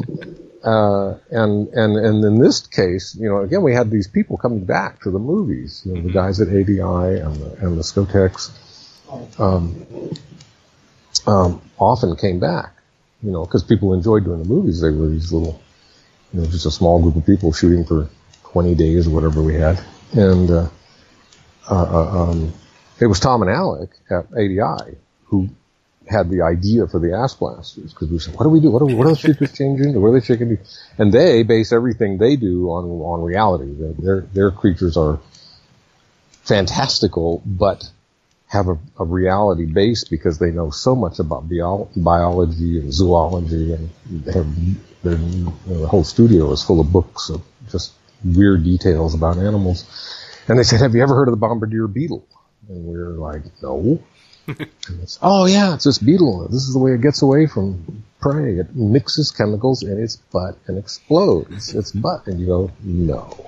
And it does, absolutely. You can go watch videos of it online. And we're like, oh my god, well that's it. That's the ass blaster. That's our monster. So then we decided it would fly. We thought that would be cool. And then we decided to up the ante by having it see differently from the way the Graboids and the Shriekers did. Right. So. Yeah, and it's amazing because it ends up making this kind of like loop within the species, like a circle of life type of situation, and it's all very connected. I love that. I love that. Oh, good. Yeah, well, that was always what we were trying to do, and of course. And the studio swore up and down that Tremors 3 was the last movie. Yeah. So that's why we closed the loop. We said, oh, perfect. We get to close the loop. We'll tell a complete story. And then they immediately wanted Tremors 4. Oh, man. So I was wondering, the female characters in the first 4 Tremors films are some of the most practically dressed, intelligent, capable women ever in film, especially at that time. So I was wondering what kind of efforts or discussions took place around that subject, and why do you think that you and your team were so great at creating these really strong female co-leads? I am so glad to hear that, because I do feel like we were ahead of the curve, and it wasn't like we set out to do that. In a way, it's something that we felt was important from the get-go. We always knew. I guess I would say that in some instance, all of our discussion about character in Tremors 1 was we will not do any 50s tropes, other than that the girl is a scientist. And so everything about Rhonda was going to not be, the helpless person being helped by the sheriff who doesn't know anything and shouldn't know anything. And so that mindset was there going in. And then I guess both of us we just like capable women anyway. So that was something that then just continued through all the movies. But I am glad to hear that, because it is something that we don't often hear. The one thing I get from geeky fanboys is, Rhonda's not very sexy. What? Come on. And I always go, have you looked at Finn Carter? But, Oh my goodness, that is great. Okay. I have actually heard, I answer questions still on the Stampede website, and I don't put them all up there because some of them are not appropriate, but but I do get the wackiest questions. Okay. So on the subject of inclusion then, I think also the first 4 movies really showcase a diverse cast of characters regarding both ethnicity and age groups, and do a good job of not making them offensive or overly stereotypical. Was this something that was important to you? And did you ever get any pushback from the studio to kind of change the demographics of the Town of Perfection? Interesting question. No, we didn't. Studio was very supportive, and it was the Town of Perfection. The original Town of Perfection grew out of what was going on at the time. We wanted a diverse cast, not because we were really making a statement. It was we lived in the Southwest and we were aware of what was going on. The Walter Chang character, for example, was originally Vietnamese, because a lot of Vietnamese were resettling in America at the time, and it was not common, but it wasn't uncommon to go into a little store and have it owned by a Vietnamese guy. And then we cast Walter because that's the Asian cast members that came in. Walter was the one that most embodied what we wanted, and Walter quietly took us aside one day and said, I am Chinese, and we're like, oh yeah, we should probably change that, shouldn't we? And I was glad that he brought it up. I can say that we were naive enough at the time not to have thought of that ourselves. So yeah, so in that one conversation, and the whole history of Chang's Market changed, and we changed the name to a Chinese name, and never looked back. So it became a thing because of where we started, if that makes sense. In other words, because we decided to have an Asian character running the store, because we felt like that was a thing that was really going on in the Southwest. Then, subsequently, we felt like we should keep doing that. It does represent the population. And that's why the Hispanic characters are there, and even in the series, we continue to do that. So it was by design after we figured it out. That's a great story. I totally love that. So once we get to Tremors 4, why was it decided to do kind of a Wild West era prequel? Were there other eras or other scenarios discussed for that film? Well, we were completely taken aback because they had swore up and down the marketing department. The handwriting was on the wall. The marketing was going to become to rule Hollywood as it does now. But we weren't reading it that way, but they said, Tremors 3 is the last movie. Okay, good. We know exactly what to do. And no, we got to have Tremors 4 right now. And oh my God, guys, we really did close the loop. We're not going to break the rules and have the Ass Blasters turn into something else. And we don't care. So I said I really don't know what to do other than to really do a prequel or something completely different. And the video division, that was the best thing about them. We don't care. So I said, would you consider a Western? Could we retell the story, sort of the original Tremors story as a Western? Sure. So that's what we decided to do. And we knew we were gambling with the fans because here, first of all, Bert had become, Michael Gross's character had become the sort of the centerpiece of the thing by Tremors 3. And, but we thought, well, there probably won't be very many more of these. Let's have fun. Let's do it. Michael was completely on board, playing the opposite of Bert as Hiram. Yeah. And then we brought in other characters, sort of fill that role, Billy Grego and so forth. And so the studio was supportive in the sense of doing it. And it was kind of the only thing we could think of. We didn't want to break the rules. So we said, all right, we'll take our existing monsters. Oh, and then we thought, well, the one thing we've never seen is baby graboids.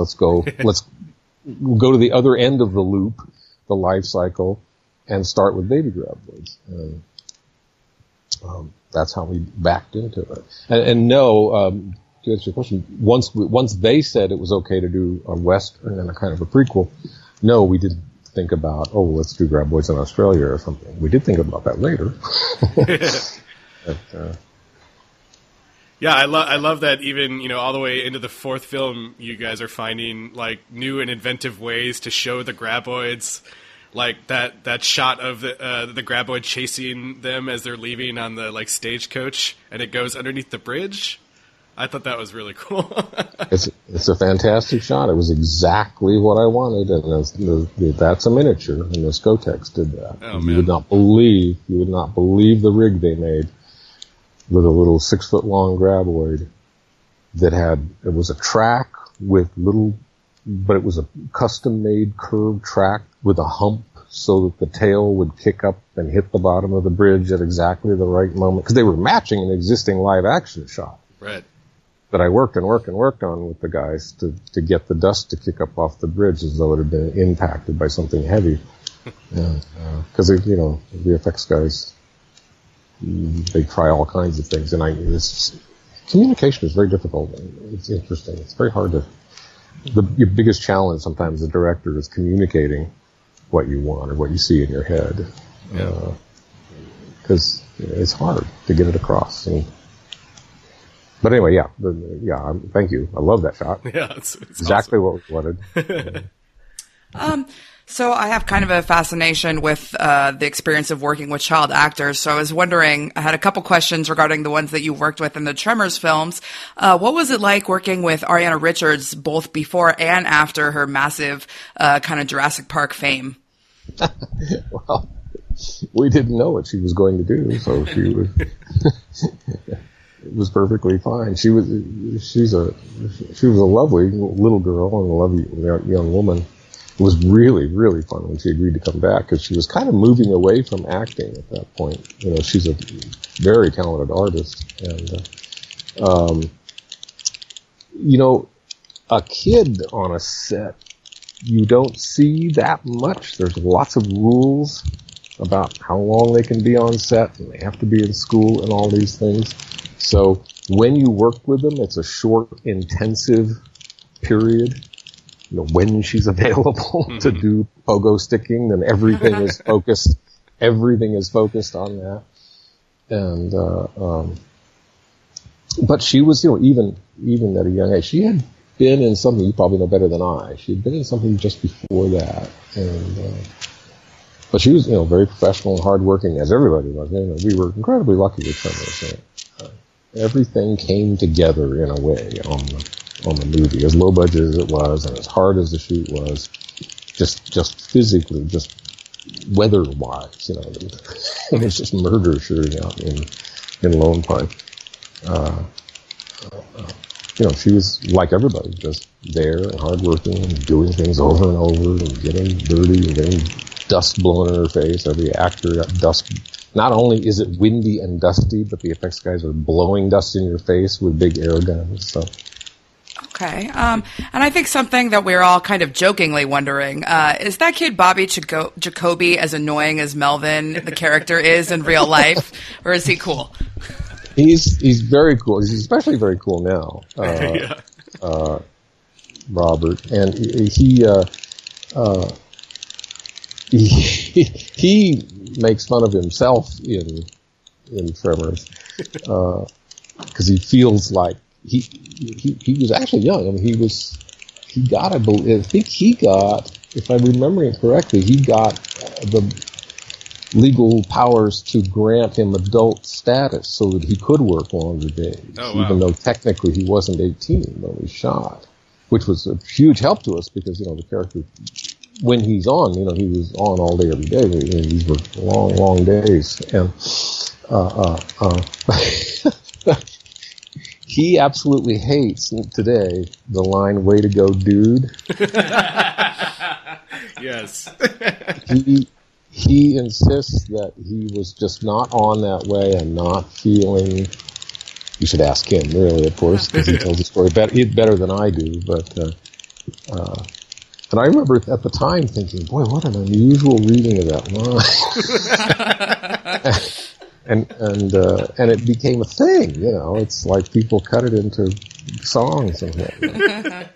Okay. Yeah, that's funny. And then just about the last child actor here with Sam Lee in Tremors 4, why was it decided to so heavily feature a really young Asian actor in this film? And was there consideration about going with an older kid instead, or making him the son of one of the other characters in the town?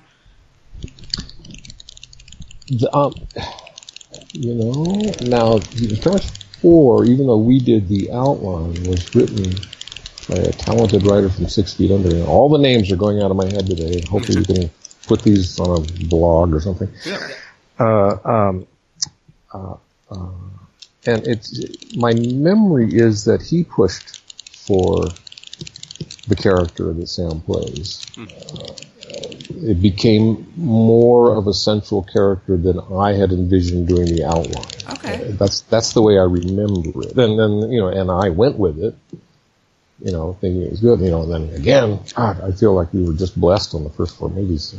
You know, Sam was just amazingly hardworking, you know, and not terribly experienced, you know. He just had that thing. The ability to be real on camera. Okay. So we also noticed, kind of hidden in the credits, that Matthew Scott Wilson appears in small roles in 3 and 4, and we're just wondering if he was related to you, and if so, what's he up to nowadays? Oh, yeah, that's my son. He was very much, and is still very much, would love to act for a living. He hasn't quite gotten there, but yes, given my limited powers, I was able to get him the small parts in those 2 movies. And mostly he's done theater. He's in Chicago now, doing theater wherever and whenever he can. Okay, great. But yeah, that's my son. So you guys did the first 4 movies, and you know it kicked off. And is still kicking off this huge, you know, franchise for Tremors. And I know you said you are always on the Stampede Entertainment website answering fan questions. What's been your experience with the Tremors fan base overall throughout this entire thing? It's great fun. I mean, you know, it's amazing to us, you know, all these years later, to have people still sending in questions and still being interested and still coming up with new questions. And I'm literally staggered. I have a new batch in my email right now that I've got to get to. Oh, wow. Because I always think at some point that they'll start repeating themselves, but they don't. They seem, for the most part, they seem to read the whole FAQ area before they ask, because it's rare that I get the same question, you know. Probably the one you get the most is, where is the old Jeep? People really, really want to know where the old Jeep is. Oh, man. And of course, sadly, I don't know. You know, we rented 2 of them. And one thing I tell people, I think I just put it up recently, is that, you know, a lot of people still don't know how you make a movie. They don't know that you need multiple Jeeps to make things work. And they're not the same. And it's fun to look at the original Tremors and spot the differences between the 2. Yeah. We tried to make them the same. We thought they were the same. And then you're sitting there editing and you're going back and forth in a scene, and you go, oh, wow. That Jeep's totally different, isn't it? Yeah. Well, you guys must have pulled it off if everyone keeps asking. Where's the one Jeep? Well, you know, that was one of those things. We just wanted a big, gnarly 4-wheel drive vehicle, you know, and because we had all these talented people, all, you know, doing their best for us, the transportation department found the thing, you know. I know a fair amount about 4-wheel drive vehicles, but, you know, I wouldn't have said, oh, go get a Jeep Gladiator, because they're rare to begin with. And, you know, this thing showed up on set, and I'm like, oh my God, yeah, that's Val Merrill's vehicle, absolutely. You know, and I assume it was just rent, as the reason I say I don't know, because I don't know, that you just, you know, you build the town, you get the vehicles, and then you sell it, or you rented it, and you give it back to the rental place, and we don't know where they went. They had a devil of time finding one or a couple of them for Tremors 3 then. We have to have Jeep Gladiators now. Well, they're really hard to find. Well, no, you have to get one.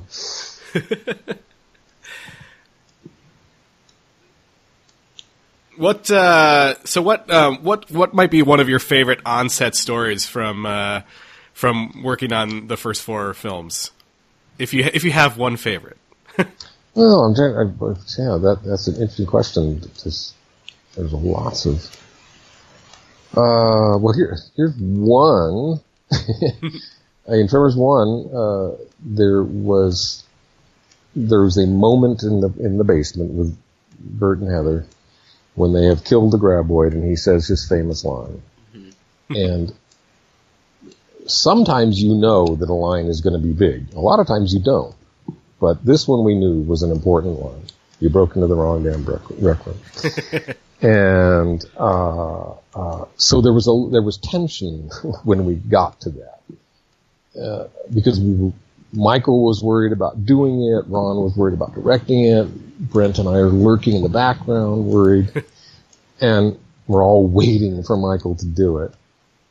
So, and it's emotional. The shot starts after all the chaos, but Michael still has to be exhausted, and Reba's exhausted, and they back into the corner. And Ron did this like 3 or 4 or 5 times, and each time Brent and I would run over in the shadows and give him all these notes and ideas. And finally, Michael came walking over and said, "Can we all discuss this together?" He wasn't truly mad, but it was bothering him. So whispering was going on, and then Ron would come out and suggest another way to do the line.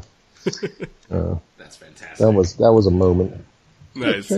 I know there was. Well, actually, they're in one of the funny moments in Tremors 4 is in the outtakes, I think, where the horses all go wandering off. Yeah. Nobody can control their horses.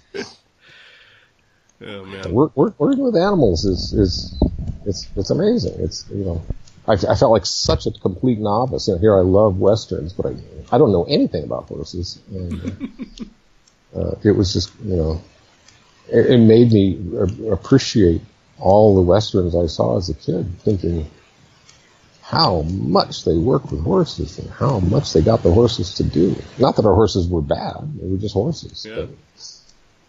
Okay. So I know that you have been asked about the rest of the franchise a lot. I actually did read all of your answers on the Stampede website.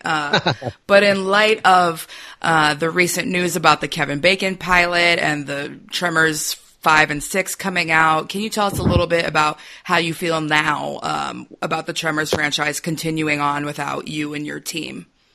Well, we're disappointed. We're disappointed because we weren't given a choice. Universal said, "We're making Tremors 5. We're starting with your script, and we'd like you to rewrite it. But other than that, we do not want you involved in any way, shape, or form."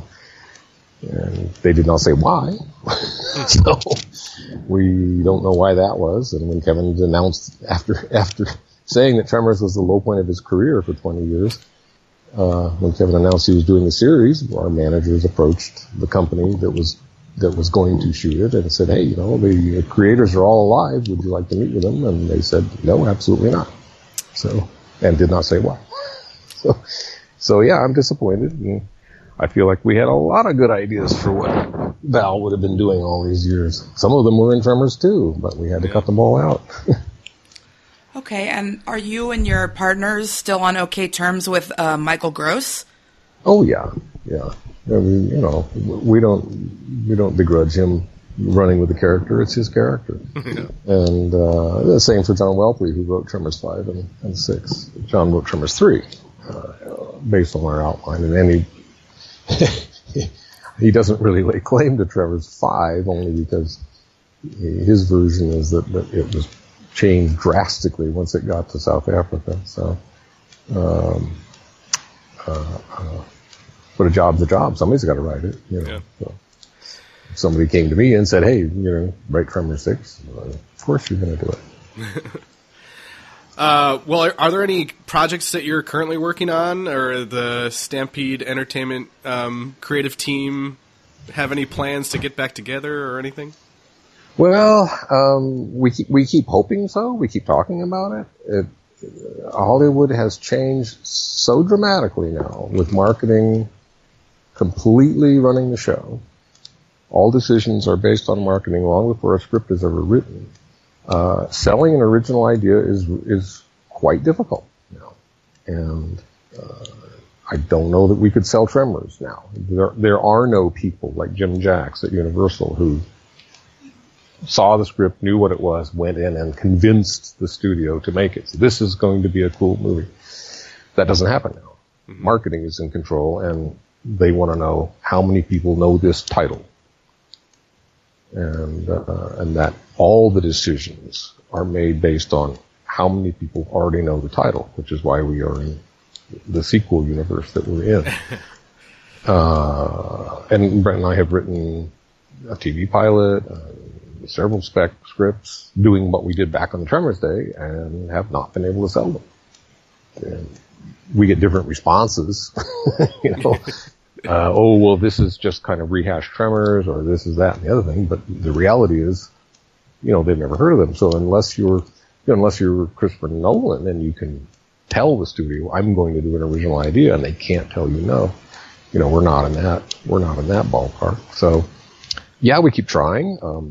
We keep trying to think of different ways, low budget idea. We wrote a sci-fi script with no special effects at all. Thinking nice. Maybe somebody would, you know, it's sort of a bizarre Twilight Zone kind of thing. It's all dialogue with weird ideas, and we kind of thought we might get somewhere with that. And we've gotten close with that. People get it. Oh yes, I could do this for under $1 million, you know, kind of thing. But anyway, no, Ron is off directing TV and has been for years. Mm-hmm. Brent and I, like I say, continue to do specs. Our manager, agent, partner, Nancy, retired. Mm-hmm. So that's where we are. Well, then I do my books. You know, I've been writing novels. Mm-hmm. And, I actually turned one of our pitches that we could not sell to anybody because it was an original idea. I mean, we were actually told at 20th, gee, this is a great idea. I wish it was based on something. And but we can't buy it because it isn't based on anything. It's too original. So I turned that. It's called Frady Cats. I turned that into a book, and I'm doing another Frady Cats book now. And I did a book that I started in my teens. I finished that and put it out. It's called Tucker's Monster. So that's my universe right now. Is I've been writing novels. Awesome. You know, with the backhanded hope that if one of the novels sells well enough, then a studio will suddenly say, we could do a movie based on this. Well, we'll see. Even with the novels, it kind of just gets back to the heart of why you guys did Tremors, of just having the creative control and doing the things that excited you. And I think that's the thing that resonates so much. And it is frustrating with Hollywood. It's like, hey, like I just did, you know, what I knew nerds like me wanted to see, and it spawned an entire franchise. And doing those rules and doing that, you know, really resonates. And so I think that it's really inspiring, as I'm sure filmmakers listening out there, and to me personally, that this thing that we all love just came from, hey, let's just do the thing the way we want to do it. And I think that everyone on set, everybody who's doing those performances, it really comes through. And I think that ultimately that's the thing that brings everybody to Tremors and keeps them coming back. Well, thank you. I believe that too. Well, you know, it's been such a pleasure getting to talk to you today. We really appreciate you being here with us, Steve. And you know, like Tyler just said, it's inspiring to see that you're still so involved with the fan base online, and I just think that's really awesome. And it's been such a pleasure talking with you. Thank you. You too. It's nice to be in the position of still having people aware of what we did. So I appreciate the research and the thought that you folks put into this analysis. Well, thank you. Well, is there any specific place you want to direct people to be able to follow you online if they want to reach out? We'll obviously be posting the Stampede Entertainment website and everything, but is there anywhere else that would be a good spot to check you out? Well, I'm supposed to, my publishers want me to reactivate my Facebook, which I let die a while back. So yeah, I may do that. I'm supposed to do that. What else? ARealDealProductions.com is where the books are available. They're available on Amazon, of course, too. But A Real Deal Productions back in the Midwest handles the sales of them.